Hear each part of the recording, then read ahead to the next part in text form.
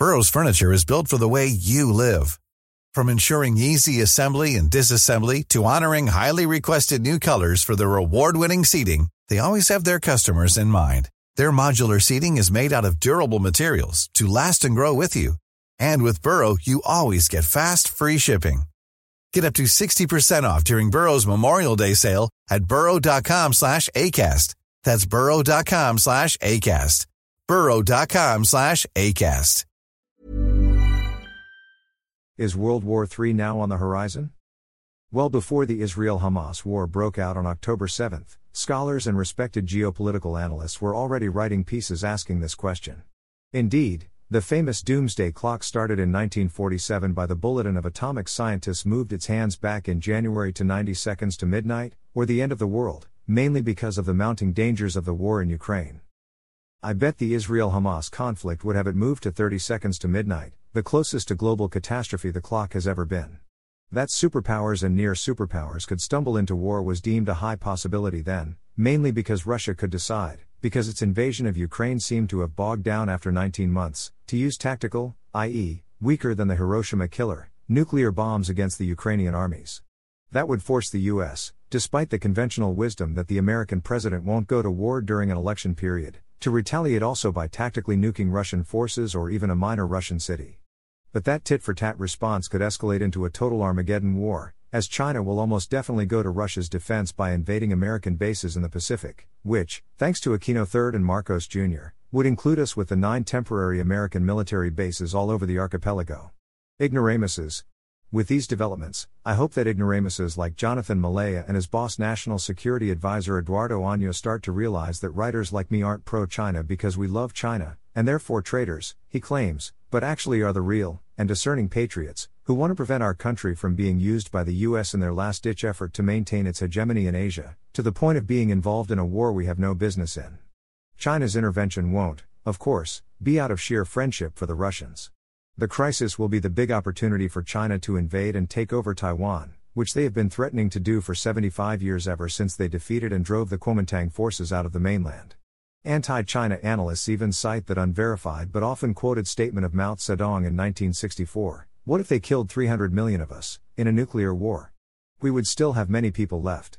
That could be a cruel but hard reality. China now has 1.4 billion people, the US 340 million. And its main ally Europe 450 million.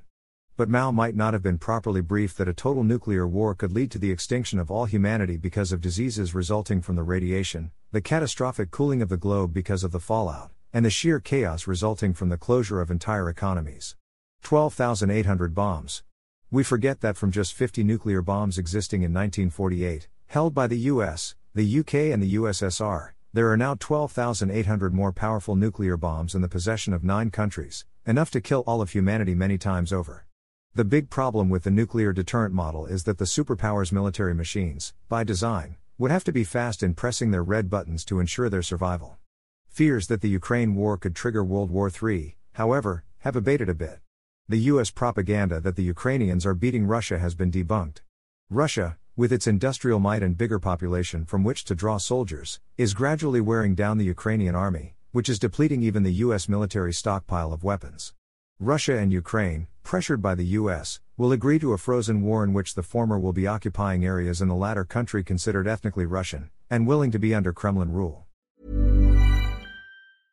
Everyone knows therapy is great for solving problems, but getting therapy has its own problems too, like finding the right therapist, fitting into their schedule, and of course, the cost. Well, BetterHelp can solve those problems. It's totally online and built around your schedule.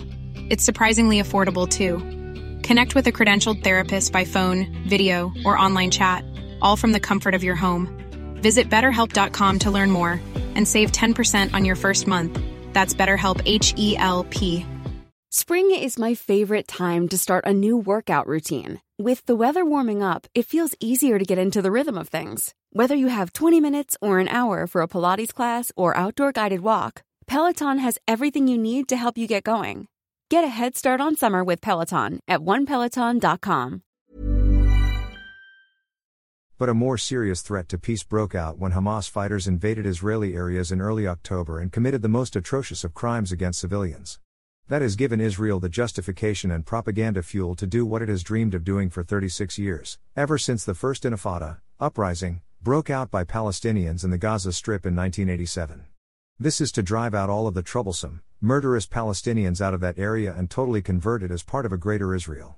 The Israelis are simply following the Torah, which says that it is okay to wipe out entire cities, and with them their innocents, like Jericho, and Sodom and Gomorrah. Indeed, there is a biblical déjà vu to the extermination by Israel of 7,000 Palestinians in Gaza, half of whom were children, to avenge the killing of 1,538 Israelis by Hamas soldiers since October 7. Those figures will certainly increase after the Palestinians managed to dig up those buried in the tons of rubble that were the result of thousands of Israeli bombs and artillery. Disaster. A portent of the humanitarian disaster still to come is Israeli Prime Minister Benjamin Netanyahu's statement last week, 3 weeks after his armed forces' non-stop bombing of the Gaza Strip. This is our second war of independence. We shall fight to defend our homeland. Israel's first war of independence was in May 1948, when 4 Arab countries invaded it to nip in the bud the creation of the Jewish state, declared just the day before. Israel was victorious, killing over 10,000 of the Arab nation's soldiers and Palestinians. Israel consolidated its colonization of what was Palestine, later creating what is called the biggest modern ghetto for Palestinians, the Gaza Strip. Israel's second war of independence would make troublesome Gaza an uninhabited desert and a gigantic parking lot for Israeli tanks and armored personnel carriers. The big risk now is that first, the Iran-backed Hezbollah, Party of God, of Palestine Mujahideen at the opposite Lebanese border of Israel would go to the aid of Hamas. This will mean a historic first time that followers of Islam's Shia denomination, the former, will be uniting with their bitter rival Sunnis, the latter, in a common endeavor to defeat the evil Zionists. That would inspire the Arab world to try crushing Israel once and for all. Iran, considered to have the most technologically advanced military in the Middle East, will be aiding the Hezbollah, which after all is the creation of its Revolutionary Guards. The US, of course, will go to the defense of Israel, to the extent of invading even Egypt and Lebanon. Russia and China will not just watch their client states trampled by their archenemy. In fact, they would see it as a huge opportunity, a turning point for the end of American hegemony, if there is still a world, that is. Neil Ferguson, one of America's respected mainstream historians, recently wrote an article which ended with a dire warning. Today, I increasingly fear we may be rerunning the 1930s, which led to World War II. If Israel finds it cannot contend with a 3-front war in Gaza, the West Bank and Lebanon, and turns to the United States for military help against Iran, we shall have reached one of history's hinges. The future of the world will turn on it. Now, do you still see the 9 U.S. temporary bases here as deterrents to Chinese aggression? Isn't it clear these were American strategists' long-term preparations for a world war, and our country will be a magnet for nuclear bombs targeting these sites?